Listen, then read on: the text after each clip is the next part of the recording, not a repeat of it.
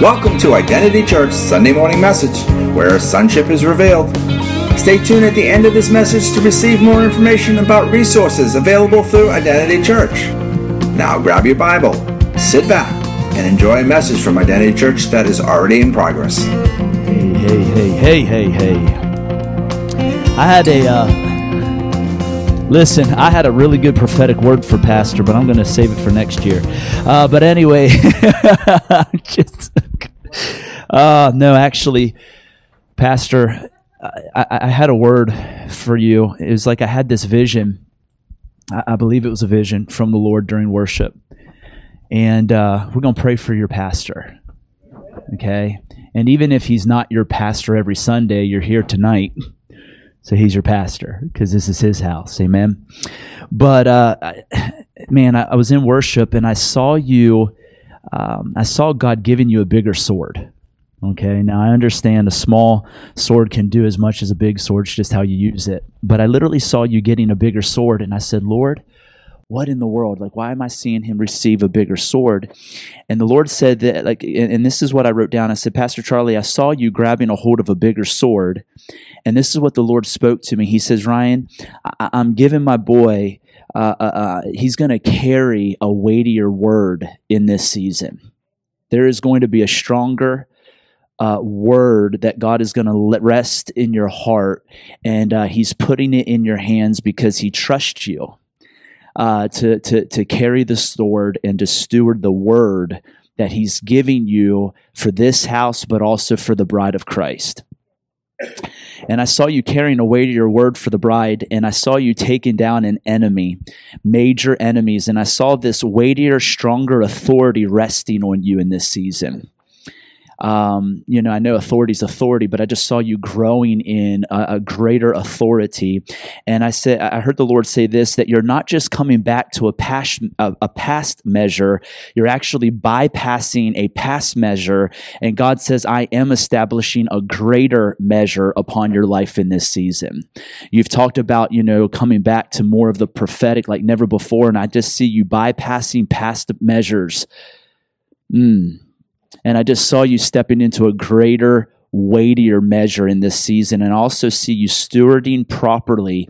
I saw God bringing you to things that maybe in the past you stewarded poorly, but God says you have a new mindset now, and I see you stewarding it properly, and I see things coming to the best place they've ever been because of that proper stewardship. But I also believe that you're going to challenge others who stewarded things poorly in the past to actually visit those things and actually steward them properly so that they also can step into the best place they've ever been. Does that make sense? And this was also for you and mommy, Mama Susie.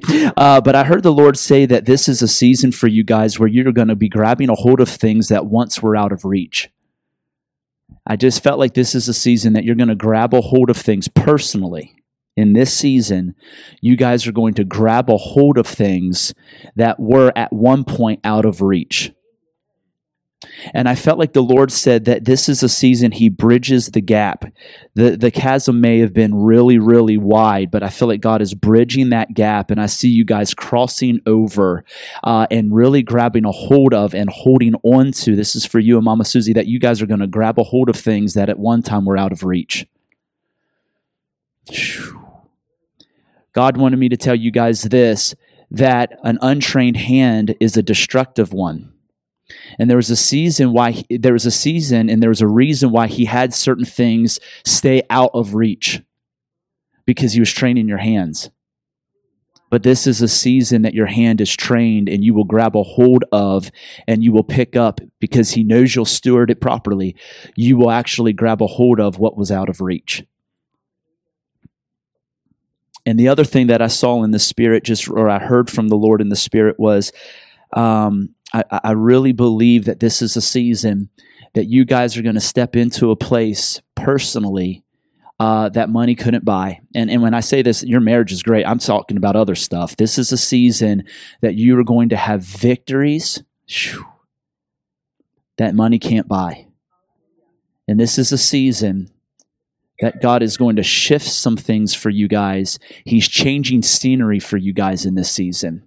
There might be some things that you've looked at and you've wrinkled your nose at, but this is a season your eyes are going to be wide open and your face is going to reflect the brightness of this thing that's going to shine bright in your lives. And God says, I'm changing the scenery in this season. And the Lord says, you're no longer going to stand on a mountain and look from afar the promised land. This is a season you step into it. This is a season you step into promises that money can't buy. This is a season, this is a season, and I said this morning, but the Lord said this rests on you guys right now. This is a season you eat the fruit because you patiently waited during the seed time. And this is a season you guys are going to indulge in grapes that need to be carried on the backs of others. This is a season of great and prosperous things coming upon your life, and you guys will grab a hold of what was out of reach. And I say that in Jesus' name. Amen. Come on, somebody. Woo! Before I jump into the word that I have for you guys tonight, there's a few things that I just need to go after real quick. I saw, first of all, this happened during office time with Pastor and Susie, but I saw God changing, man, I got to just say, I see God changing minds tonight. Maybe you planned on giving up or giving in, but the Lord is going to shift your mind by impacting your heart. I just want to pray for that. God wants to change some minds tonight. Maybe you came in here already making your mind up, and it wasn't God ordained. Your circumstance set the course of your thinking. But God just wants to change the way you think. Because the Lord said this to me, watch, you project what you perceive. And there's a lot of things that you're projecting because of how you're perceiving certain things, and God just wants to change your mind. So if any of that applies to you, I just want you to lift up your hand just real quick. You just need a mind change. Come on. Father, I just pray right now that you would wreck minds by impacting hearts. Shift people's minds right now, Father. I pray for breakthrough in the mind right now. I pray for mind restraints to be broken. And I pray, Father, that if there's those who made up their minds based on a lie, Father, I pray you would change their mind by impacting their hearts with truth in the name of Jesus. Father, shift their minds, Father. Father, if it was a plan that they made their mind up to follow that wasn't you, I pray that you break it. And I pray, Father, that they'll make their mind up to follow you. And may your word and may your truth set the course of the way they think, what they project, and what they pursue. In Jesus' name, amen. I just got to read this word that the Lord gave me for your house real quick. And I'm just going to be a little calm so that you guys can get this. Okay, I'll preach in just a minute. But I heard the Lord say this: you guys have weathered the pains of the wilderness, but now you are stepping into the pleasures of the promised land. You have weathered the pains of the wilderness, but now you are stepping in. And I believe this is a word for the house. This is a word for those who are willing to embrace the process. Now you're going to step into progress. Those who didn't embrace the process, watch, when you made a decision not to embrace personal process, can I tell you something? You forfeited progress. You disqualified yourself from stepping into progress.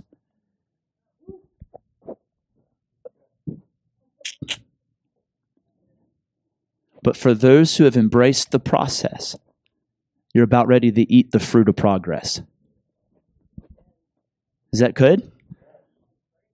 And for those who haven't embraced the process, if you will, or the instruction, we just break off condemnation right now and shame, but may your hearts turn to the process, because God wants to see you step in what he dreamt up for you. But I really believe that this is a season that the house is about ready to step into things that God dreamt up for you. You didn't dream up it on your own. You partnered with it, though. God finds great pleasure in you guys stepping into and him seeing you dance in what he dreamt up. And I believe this is a season this house steps in and dances in what God dreamt up for you. what God planned, what God expected, what God desired, the course that he set, the room that he prepared. I believe this is a season that Holy Spirit's ushering this house into things that you partnered with, but God dreamt up. But you have weathered the pains of the wilderness, but now you are stepping into the pleasures of the promised land. For you have come from the wilderness, and now you are stepping into the land of plenty. You were faithful over the little in the wilderness, but now is the time you will steward the plenty in the promised land.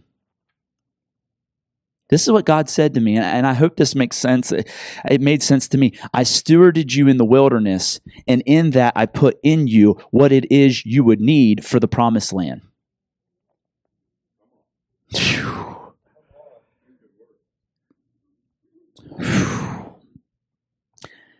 I have and I will prepare you for the land. You are stepping in as a church, not just one, but the church is stepping into a greater measure than what you longed for and lingered for. Oh, for those who have been thirsty, those who have been hungry, those who have lingered, now is the time you will eat, you will drink, you will see and taste of my goodness in this season.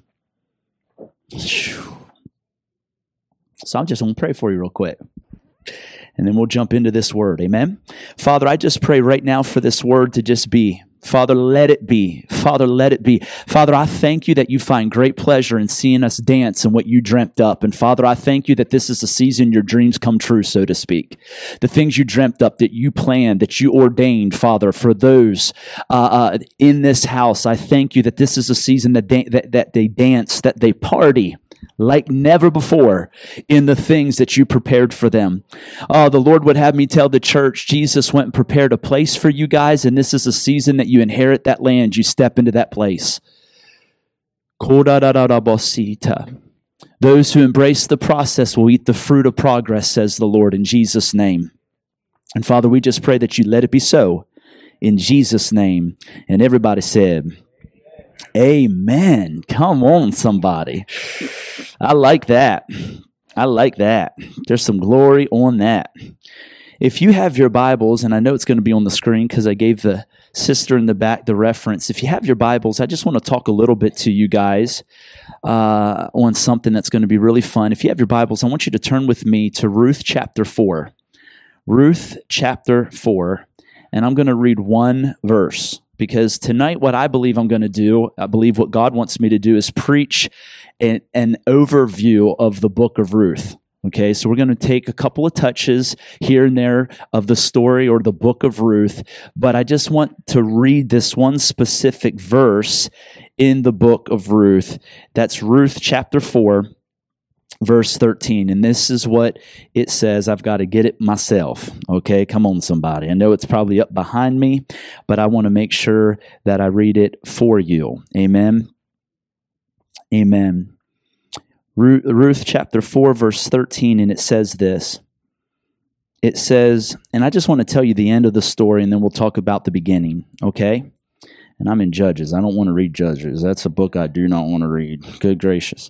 Not right now.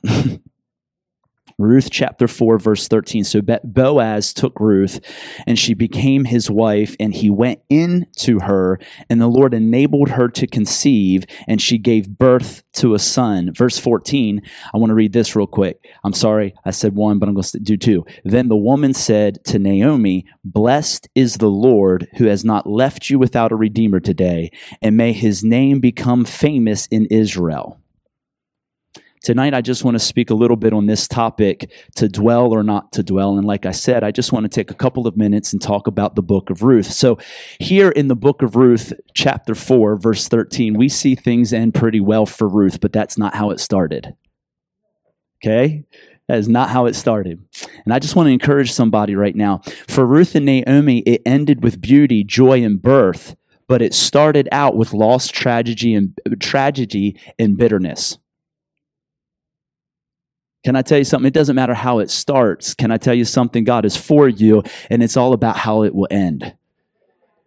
And I love this. The very thing that ended in beauty and joy, come on, somebody, it started out with loss, tragedy, and bitterness. Can I tell you something? I don't care how it started. Can I tell you something? It's all about how it ends. And I just want to prophesy over you right now. Please do not think the ending, come on somebody, is going to be like the beginning. Come on somebody. The beginning may have been the enemy's best attempt to take you out. Come on somebody. But your ending is all about how God's going to lift you up. Come on somebody. Oh, I don't care if you partnered with the enemy, partnered with his lie, and did something stupid. Can I tell you something? God is still your Redeemer, and I don't care how it started. It's all about how it's going to end. Can I tell you something? You can have a beautiful ending because you have a good God. Come on, somebody. And yes, the enemy may have came against you, just like he came against Ruth and Naomi. But can I tell you something? His plans failed and God's prevailed. Can I tell you something? The enemy's weapons may form, but they will not prosper. And I need to speak to somebody tonight just really, really quick. I believe there's some of you tonight, watch this, you believe the enemy's weapons formed and they prospered. But can I tell you something? What you are overwhelmed by is just the weapons forming. It didn't prosper. Because God's not a liar. And can I tell you something? It may have formed, right? And that's what you're looking at, and you think it formed and prospered, but all it did was form. It was the enemy's best attempt to take you out. But like we see with Ruth and Naomi, he tried to take them out. Come on, somebody. But can I tell you something? We just read the ending, if you will. He failed and it did not prosper. Can I tell you something? We're about ready to read and talk just a little bit about Ruth and Naomi's beginning. The weapons formed and it looks like they prospered. But can I tell you something? The enemy was not authoring, come on somebody, their story. He was just a part of it. Can I just tell you that? He didn't author their story. Come on somebody. He was just a part of their story because God was orchestrating and authoring the story. Can I tell you something? Submit to God, resist the devil. He may have been a part of your story, but watch this. He's not just going to have a part in your story on how he attacked you. He's also going to be a part of your story about how he fled and how he was terrorized by you and the God that is for you. I just prophesy over you guys right now. You may have been submitting to God, seeking God, and believing God to move. And God is and will move on your behalf. And I promise you, the enemy that was terrorizing you is about ready to run in terror. Come on, somebody. The enemy's not authoring your story, but he's going to be the fool in your story. Come on, somebody. Watch this. The enemy wants to convince you that he is authoring the story and you're going to be the fool. But man, if God be for you, who can be against you? God authors your story. And I promise you, just because it started bad doesn't mean it's going to end bad, baby, because God's good.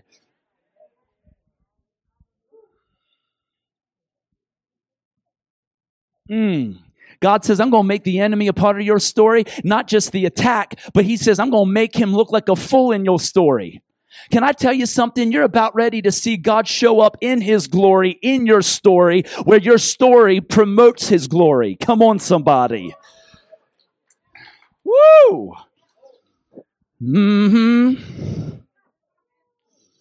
Can I tell you something? Sometimes the enemy, God lets the enemy to attempt to do something to show you how stupid he is, how frail he is, and how non-prosperous he is.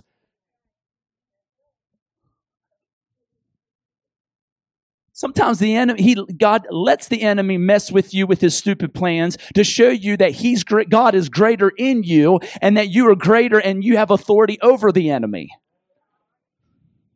Can I tell you something? In Ruth's story, can I tell you something? There was things that were brought out of her and she was brought into things. And it was because the enemy was, watch this, coming after her. But the very thing that was coming after her to stop her became a catalyst to promote her. Come on, somebody.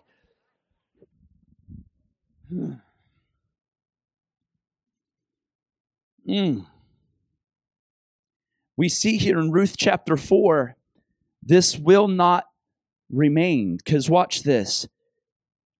They didn't remain in a bitter place. They passed through a bitter place. But they obtained a victory that remained. And sometimes we just need to get ourselves to a place where we say, we will not dwell in this land, but we will dwell in the presence of God forever. I will not dwell in this mess. Come on, somebody. But I will dwell forever, eternally in God's desire. Can I tell you something? They were temporarily, watch this, in something that God was displeased with. But can I tell you something? They ate of the fruit eternally. Come on, somebody. They dwelt in, they remained in the very thing that God dreamt up for them. And I prophesy that over you. Maybe you're in a bad place right now, but can I tell you something? It's temporary, but God's going to promote you to eternal things. Can I tell you something sometimes? Because watch this. Some of the worst things happen to Ruth and Naomi and their family. And maybe you're in that place where some of the worst things happen to you. But let me just tell you guys this. The worst thing that has happened to us, God can and will use as the best thing for us. And we read that in Ruth chapter 4. Come on, somebody. We'll read here, or we'll talk about, I should say, in Ruth chapter 1, how Naomi's husband dies, 2 sons die, and but before her 2 sons die, they pick up Orpah and Ruth. So now when her sons die, she has 2 widows in a foreign land, Moab. They left Bethlehem to go to Moab. Her husband dies, and the reason they even go to Bethlehem, from Bethlehem to Moab, is because of a famine, and we'll talk about that in just a minute. They're going in search for food, and they have to go to Moab, and her sons pick up 2 Moabites. Come on, somebody. They die. Now she has to handle these 2 alone. Can I tell you something? It was the worst thing that probably could have happened to her, but God used it to bring out some of the best for her and Ruth. The worst thing that has happened to us, God can and will use as the best thing for us. So let's just talk about this real quick. In Ruth chapter 1, we read in the first verse, and we don't have to turn there, but it's in the era of Judges. So you have the book of Judges, right? They're being ran, the places are being ran by judges. It's not really good. And Naomi and Ruth, watch this, they are right smack dab in the midst of a negative era. Naomi is in such a negative place. Like I said, she's in Bethlehem. They have to leave Bethlehem to go to Moab to try to find food. But we read in Ruth chapter 4 how their whole era, their whole place, their whole life shifted into something great. Can I just prophesy something over this church? You guys are about ready to experience an era shift. There is shifts. There's an era shift coming to the body of Christ, coming to the nation, coming to the world. And can I tell you something? They right now were in the era of judges. Come on, somebody. They themselves, Ruth and Naomi, were probably in predicaments where they thought God was judging them. But then God, through Boaz, redeems their situation and they shift into a new era. Can I just prophesy something over you? You guys right now might be in something where you feel judged, but I prophesy you're about ready to experience an era shift. Come on, somebody. God is going to shift you into a new, fresh, anointed, powerful era in Jesus' name. Come on, somebody. Does that make sense? But watch this. Naomi and her family, they head from Bethlehem to Moab in search of food. I've already referenced that, but I needed to repeat it for this. I'm just going to break down this story for a little bit. Sometimes you must shift where you are to get the substance that you need. Come on, somebody. I just like to be a topographical kind of whatever type of preacher. And let me just say this. Sometimes, watch, Naomi and her family, they head from Bethlehem to Moab in search of food. Sometimes you must shift where you are to get the substance that you need. Let me just share some nuggets with you. Sometimes you must leave what you want to get what you need.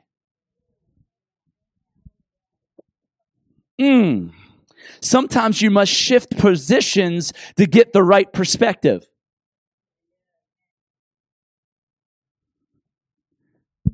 Sometimes you must shift position to get a better vantage point.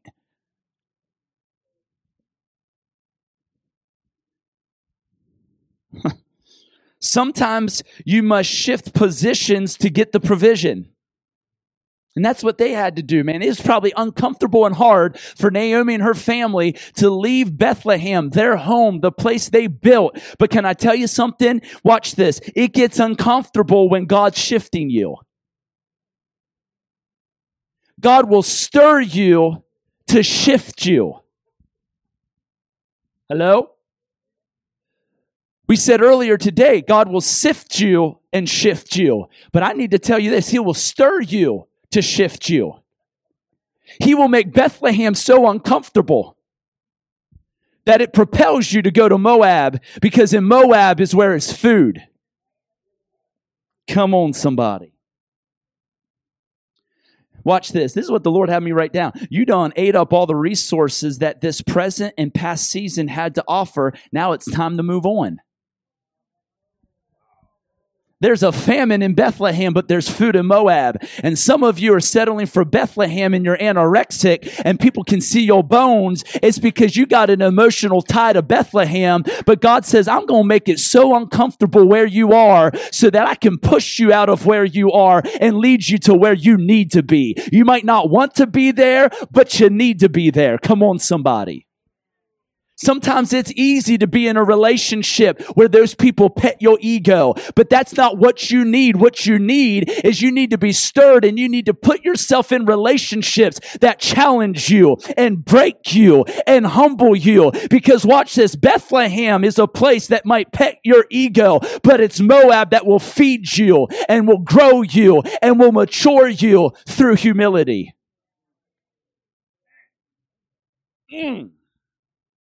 You guys okay? Because watch this. I got to say this again. You donate all the resources up that present or this present or past season had to offer, and now it's time to move on. Just like think about Elijah. Sitting by the brook, drinking water, and being fed by ravens. But eventually the brook dries up. The raven stops bringing food, and it propelled him to the widow. Can I tell you, some of you in this season are going to be stirred because you are so fed and so fat in the things of God. And there's widows that are in debt. And all you want is to be fed. But God says, I'm not going to feed you the way you were fed before, because I'm going to use that absence of food to stir you and go and be a provision for somebody and not just get fat for yourself. Does that make sense? See, sometimes God will cause the brook to dry up and the raven to stop giving you food because it's not time to eat, it's time to feed others.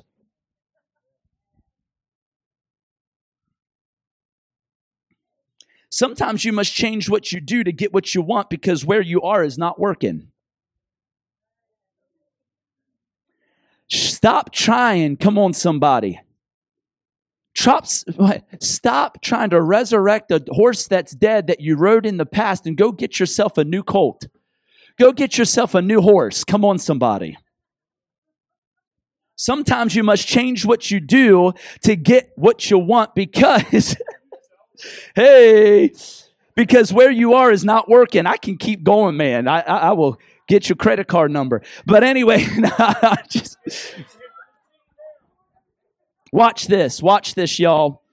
You'll never see what you could be. I got to just say this real quick. I hope this is making sense. It's all about leaving Bethlehem and going to Moab. Because watch this. You'll never see what you could be if all you do is obsess over what was or who you were. Well, I remember when. And all you're doing is looking at what was, turning your back to what could be. The enemy, watch this, wants your butt to be turned towards what could be. And he wants you to obsess over what was. Your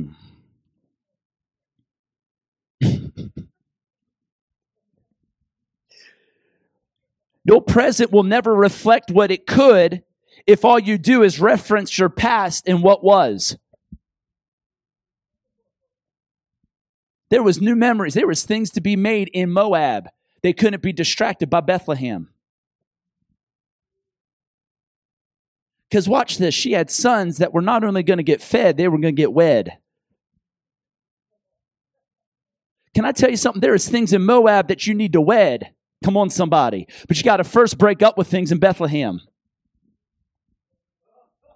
Did you hear what I just said? There is things in Bethlehem that you got to break up with because there's things in Moab that you got to marry.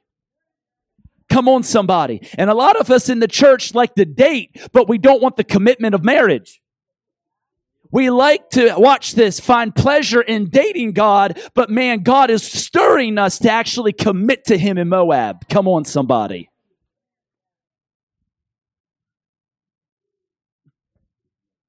Hey. Can I tell you something? The title of this message is To Dwell or Not to Dwell. We got to refuse to dwell in Bethlehem when God is stirring us and convicting us and compelling us to Moab. I got to move on. So they get to Moab. Naomi and her husband dies. We know sons die. Now Naomi has two widowed daughter-in-laws, Ruth and Orpah. I almost said Oprah. Orpah. Can I tell you something? Watch this. Naomi says, okay, I got to return back to Bethlehem. She knows she has, and I say this respectfully, she has two foreigners that she knows would have a difficult time going to Bethlehem. Okay? And watch this. She tries to talk her daughter-in-laws into staying. And she's like, man, you should really just stay here where you are. Can I just tell you something? Worry tries to act like it really knows what it's talking about. Did you hear what I just said? Worry tries to act like it really knows what it's talking about. Can I say this? Watch this. Can I say this? Worry, you got to listen to me because God's going to say it. Worry tries to act like it really knows what it's talking about. Worry projects a false future forecast that looks right. Did you hear what I just said? She's trying to forecast out of her worry, out of her fear. She's trying to forecast to her daughter-in-law, it's going to be bad. It's going to be hard. Worry always projects a false future forecast and it believes it's right. Worry projects a false narrative that usually never comes true. Did you hear what I just said? Worry tries to project a false narrative that usually never comes true. And I love this because Orpah is like, you know what? All right, I'm going to stay. But Ruth said, watch this. Ruth said, no way. I'm with you the whole way. Can I tell you something? We need to have Ruths in the church that say, you know what? I'm not going to play safe. I'm not going to dwell there. I will not dwell here, but I will dwell wherever the Lord is. And wherever the Lord wants me to go, I'm going to go. I want that kind of commitment, man, where I'm not following a person. I'm following Him. And I don't care where He takes me, come hell or high water. I'm going to follow Him and I know He'll see me through. But can I tell you something? Let me just say this. My question is, who are we going to be in the church? A Ruth or an Orpah towards God, but also towards one another? Can I tell you something? Naomi was about ready, to dwell with Ruth, but she wasn't called to dwell with Orpah. Can I tell you something? Sometimes God will call you out of a relationship because God is leading you with someone that you are called to. Come on, somebody. Not everyone can go where you're supposed to go. Orpah was not ordained or anointed or called or convicted or propelled or compelled to go with Ruth. And Naomi. Not everyone is called to follow you where you're going. Can I tell you something? There's going to be Orpahs that would love you to stay where you are. But man, you need to get some Ruths that will push you to where you need to be. Can I tell you something? Sometimes there's relationships you want to dwell in, but you got to say, you know what? All you're doing is holding me into Moab when God says that was a season, but now I'm bringing you back to something, or I'm bringing you to something. And you don't need no Orpah relationships that try to keep you in Moab. You need to have Ruths that say, I will follow you and also hold you accountable and push you to where you need to be. You need to have relationships that don't tell you what you need to hear. You need to have relationships with people that tell you what you need to hear, not what you want to hear. Got to move on. Ruth's loyalty. This is what I think is crazy. This is what Boaz is taken by in the future here in Ruth. But Ruth had loyalty to Ruth. Ruth had loyalty to Naomi. And this is what the Lord said to me. Ruth's loyalty was admirable in difficulty. Can I tell you something? It's easy to commit to the plans of God and follow Him wherever He wants you to go when everything's good. But can I tell you something? When things get difficult, are you going to be loyal? Are you going to be devoted? Are you going to be committed? Because it's not always sunshine and rainbows and daisies and good smells. Sometimes it gets nasty. Sometimes it gets ugly. And sometimes you want to hold back when God is pushing you forward. Are we going to be like Ruth and be loyal in the midst of adversity? Or is adversity going to cause us to disconnect to the plans of God?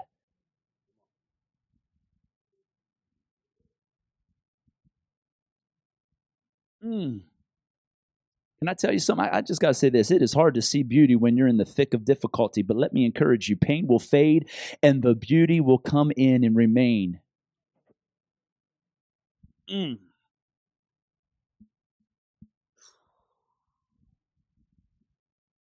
crazy because there was a lot of difficulty in Naomi's life. And I just got to say this because Naomi and Ruth go on their journey. But Naomi ends up changing her name to Mara, or M-A-R-A. I guess that's how you say it. Mara, Mariah, whatever. And it means bitter. Isn't it crazy?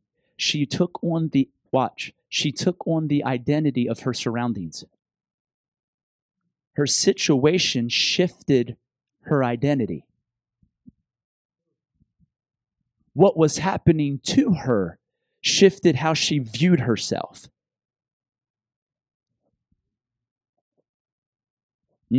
Pleasant. Come on. She went from pleasant to bitter because of her circumstances. Her circumstances shifted her identity. She shifted her identity. Hey, I started with the bitter now, But she shifted her identity. Situations should not shift your identity and how you view yourself. Sometimes circumstances come against us and we question who we are in God. If God is good, why is this happening to me? Can I tell you something? You're asking yourself the wrong question. You actually are looking at it the wrong way. Instead of asking a question, why is this happening to me? You should make a statement. I am so dangerous and so unpleasant to the enemy that he's trying to inflict me with what I've already inflicted him with, and that's bitterness. You should be making a statement that the enemy is coming against me because of who I am. Come on, somebody. But she lost sight of who she was. Come on, somebody. Because of what was happening against her. Maybe you should say what's happening against me is because of who I am. And the enemy's terrified of me and trying to bark me off the porch. But I refuse to get off the porch. I'm going to keep on knocking on the door until that door comes flying open.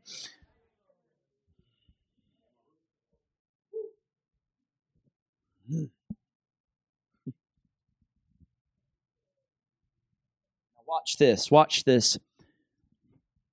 I think it's crazy because Ruth goes on to look for food. She goes to a field. It's a barley harvest.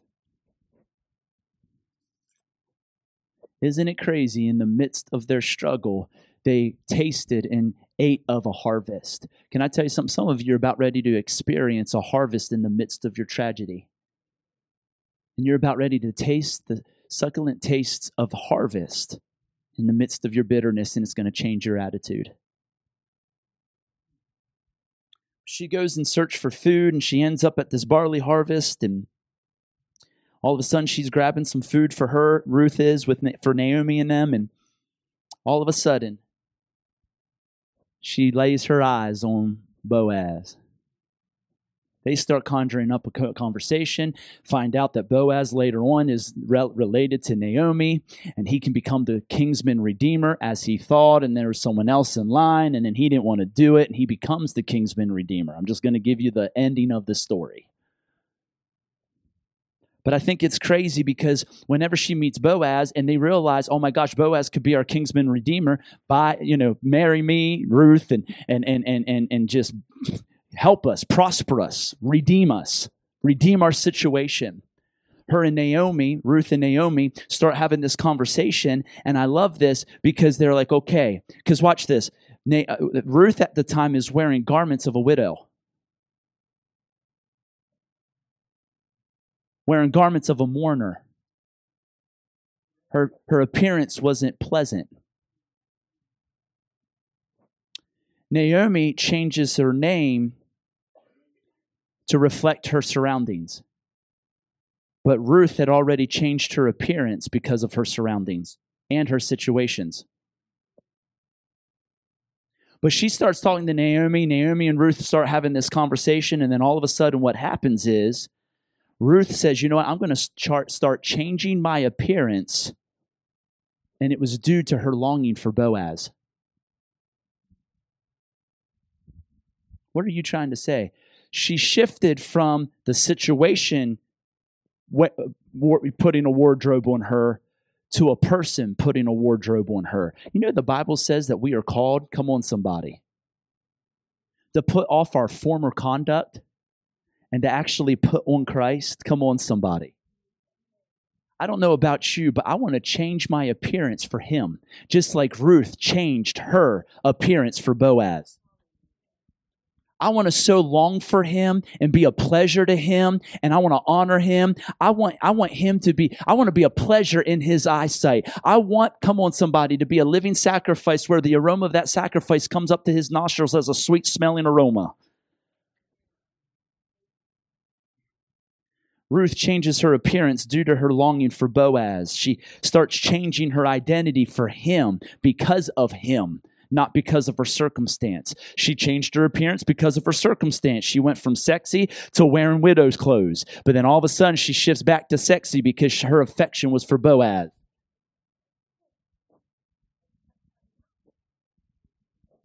Pastor Charlie is your pastor. You've heard more than just sexy, but come on.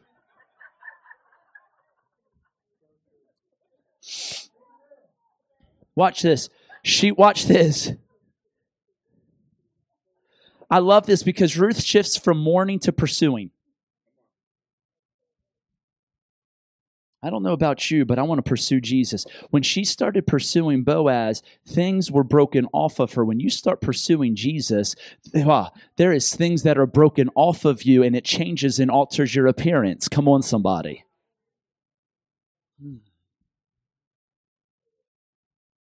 Come on. Don't take no more money. But anyways, what? Listen. What you said was $250. What you just said is $250. That makes $5. Okay, so I saw what you took. But anyways, do you know what I think is crazy? Watch this. Their difficulty, their starvation, their lack drove them to seek out food, and they ended up, watch this, getting more than barley. Can I tell you something? The assignment that you're on may not make sense until you converge with what was waiting for your obedience. Watch it. The assignment you're on may not make sense until you converge on what was waiting for your obedience.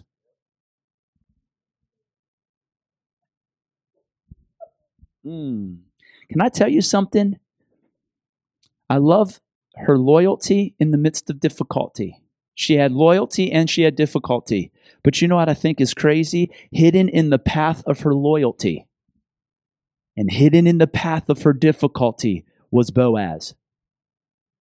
Can I just preach and prophesy to you? There is a Boaz that is hidden in the path of your loyalty and devotion to an assignment. And also that Boaz lays on the path or is hidden in the path. A reward, a blessing, lays hidden in the path of your loyalty, your devotion, your obedience, but it also lays in the path of your your difficulty. Now watch, almost done. She then asks them, of course, has to ask Boaz, hey, listen, will you be our kinsman redeemer? That's a humble question. You know what the Lord told me? I said this to Pastor a couple days ago, but I'll say it now. A humble question always exalts a profound answer.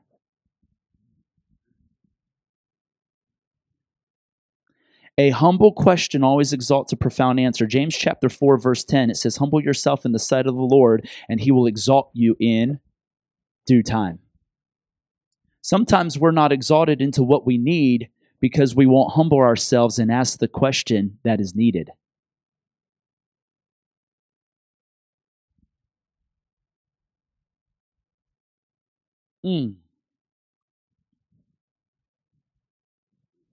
That's a good one.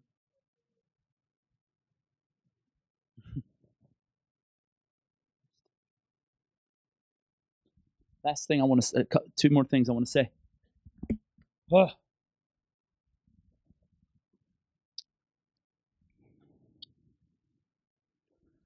In the midst, thank you, sir. In the midst of all of this, she lays her eyes on Boaz. We're talking about Boaz and her now, Ruth and Boaz. And you know what I think's crazy? She lays her eyes on something that God wanted her to. Can I tell you something? I said this on a video yesterday, but I got to say this now. There is, and I think I said it this morning, there is things that are just waiting to see its reflection in your eyes because you've laid your eyes on it because you sought him. So not only on the path of your loyalty and your difficulty is hidden a Boaz, in your seeking, you find revelations and you lay your eyes on things that will redeem your soul, redeem your heart, and redeem your life. And it's hidden in his heart, and it's discovered by those who are willing to seek his heart.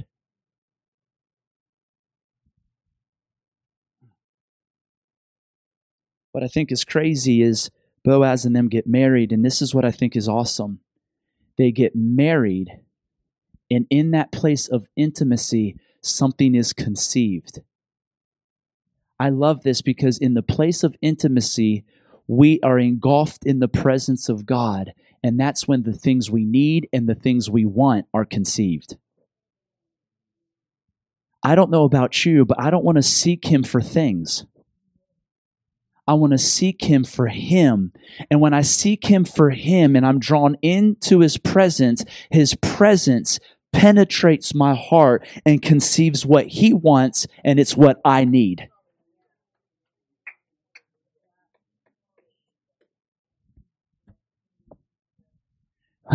She married him for Boaz. And in the intimacy with Boaz, she conceives a son that ends up becoming the grandfather of David.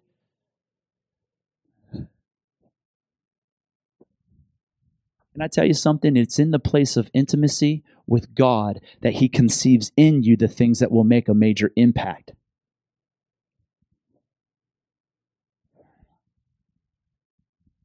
Can I tell you, I asked a group of youth not too long ago this question. I'll just ask you guys this question. Does our problems draw us to him? Or does our passion for him draw us to him? Watch this. Kevin asked me a question about complacency, and this is one of the things the Lord showed me. When you make prayer about an answer or provision, once you receive that answer or you receive that provision, you become complacent in your prayers. But when you have it, make it about a passion for him and to know him, knowing he's endless, your prayer life will not be rendered complacent. It will always be stirred to want more, and you'll always go after more, and you'll use prayer as a vehicle to get him and to know him. So when you use prayer when you use prayer and you make prayer about knowing him, you'll never become complacent in your prayer life as quickly as you would if all you do is use prayer to get something from him. I don't know about you, but I want to be married. I am married to God, but I want to be in intimacy with the Father. And again, it's in the midst of his presence and being intimate with his presence that he penetrates my heart and conceives the things that he wants that I need. I love when Mary goes to wash Jesus' feet. She didn't make it about what he could do for her. She made it all about what she was going to do for him. My question is, do we draw to him for what he can do for us? Or do we draw near to him for us to just minister to him and we know he'll minister to us? That's what this is Ruth and Boaz's relationship, and I want to have that kind of relationship with the Father. Does this make sense? The last thing I want to say is this, is Boaz comes into her life and changes her life and heals the situation. God loves to answer your questions and he wants to solve your problems. But what does it look like? First of all, I got to say this. What does it look like to have this problem? I don't know him like I should. That's a problem that God loves to solve. He wants to penetrate your heart and your mind with revelations of who he is so they can revolutionize your life.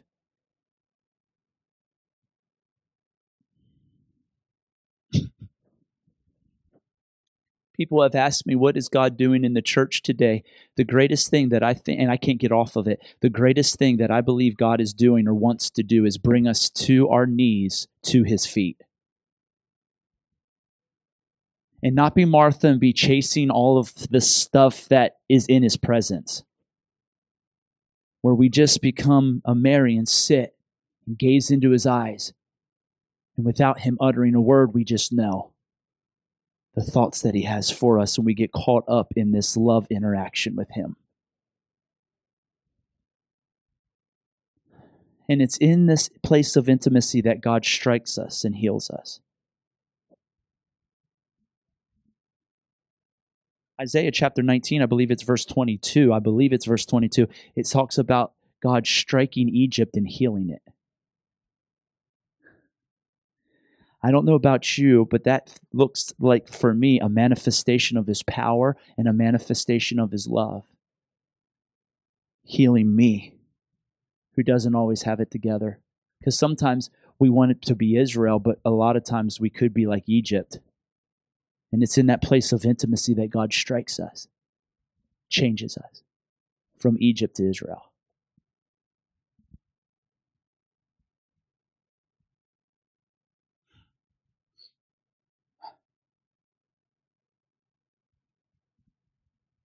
God is drawing the church to a place of intimacy with him. Where did we lose the affection of getting lost in his eyes? Getting lost in him. But when you get lost in him, you really find out who he is. And it will completely pregnate you and change your life. Like when Boaz knew in Naomi. Stand with me all over the church if you can. And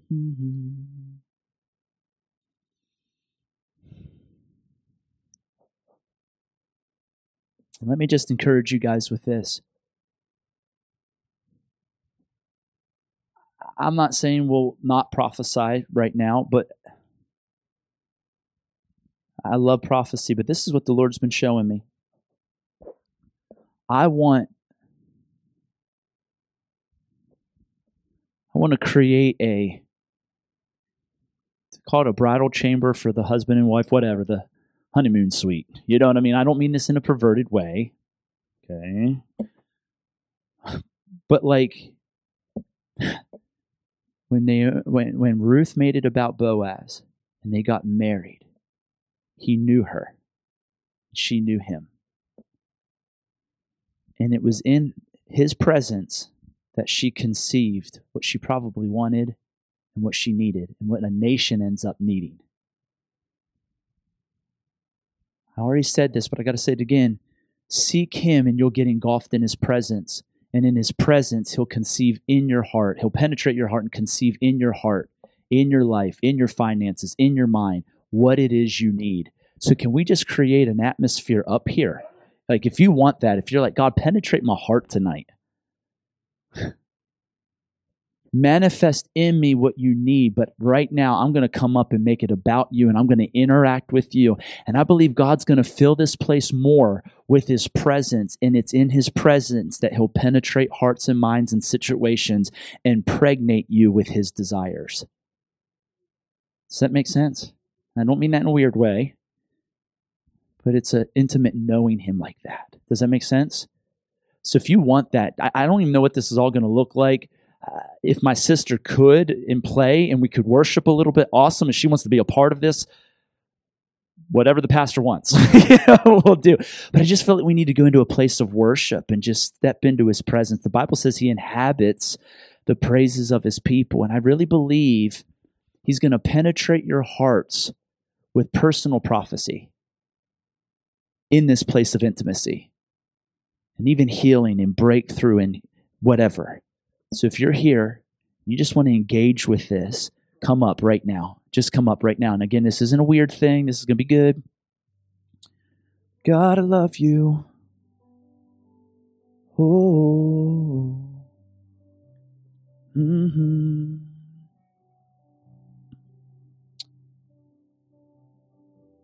Honey, I don't know if you know this song, but come up. And if you know it, words but not piano, you can just sing it a cappella. But this has been a song I've been stuck on right now. And like, listen, some of you, like, what are we doing up here? I believe this is a place where we're going to just be penetrated by something with God.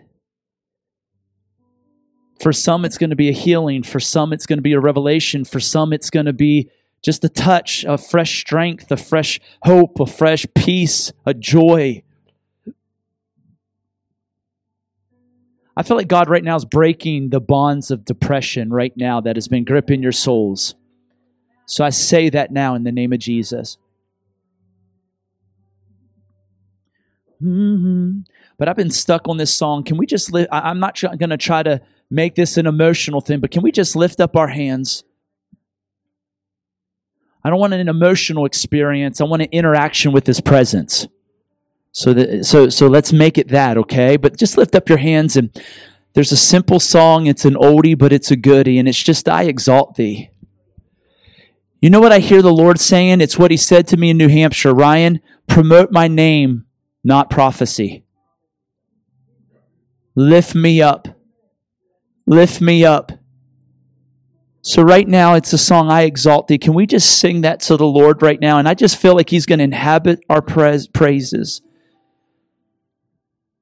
I just feel like he's going to penetrate our hearts in this place of intimacy and pour into us what you need personally.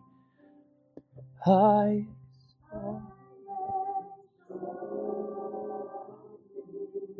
on, sing it.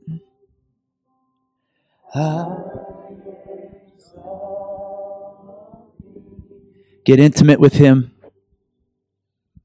I exalt.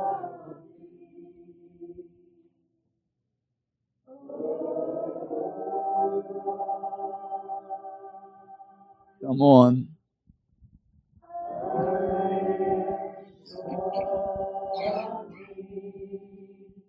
Come on. I exalt thee. Come on. I exalt thee. Romance him. Come on. He's romancing you. Or sing it again.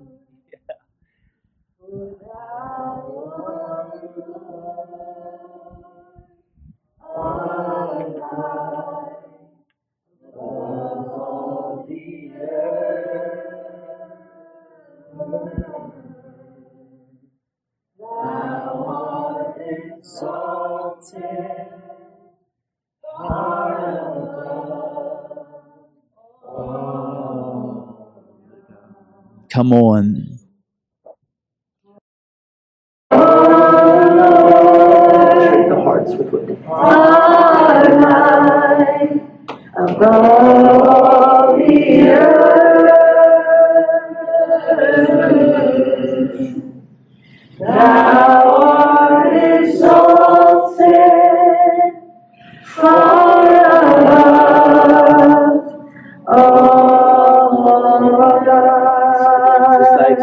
One more time. I exalt thee. Come on. I exalt thee. Come on.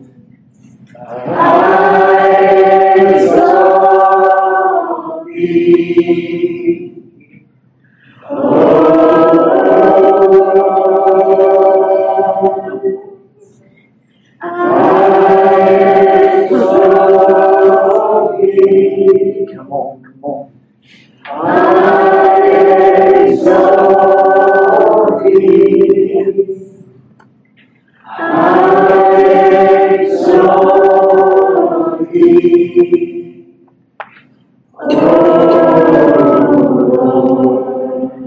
Honey, you go into whatever you want. We're just going to keep this atmosphere of praise going, this place of worship, adoration. We'll see what happens, but just sing another one. I don't care what it is. Thank you for tuning into today's message from Identity Church. To know more about us, go to identitychurch.net, where you'll find resources such as a calendar, media, and upcoming events. You may also download an app for your mobile device from the Apple App Store or Google Play. Then from your mobile device, you can hear our messages, read from the Bible, take notes, connect with us on the social media, and even pay your tithe. Again, thank you for tuning into today's message from Identity Church.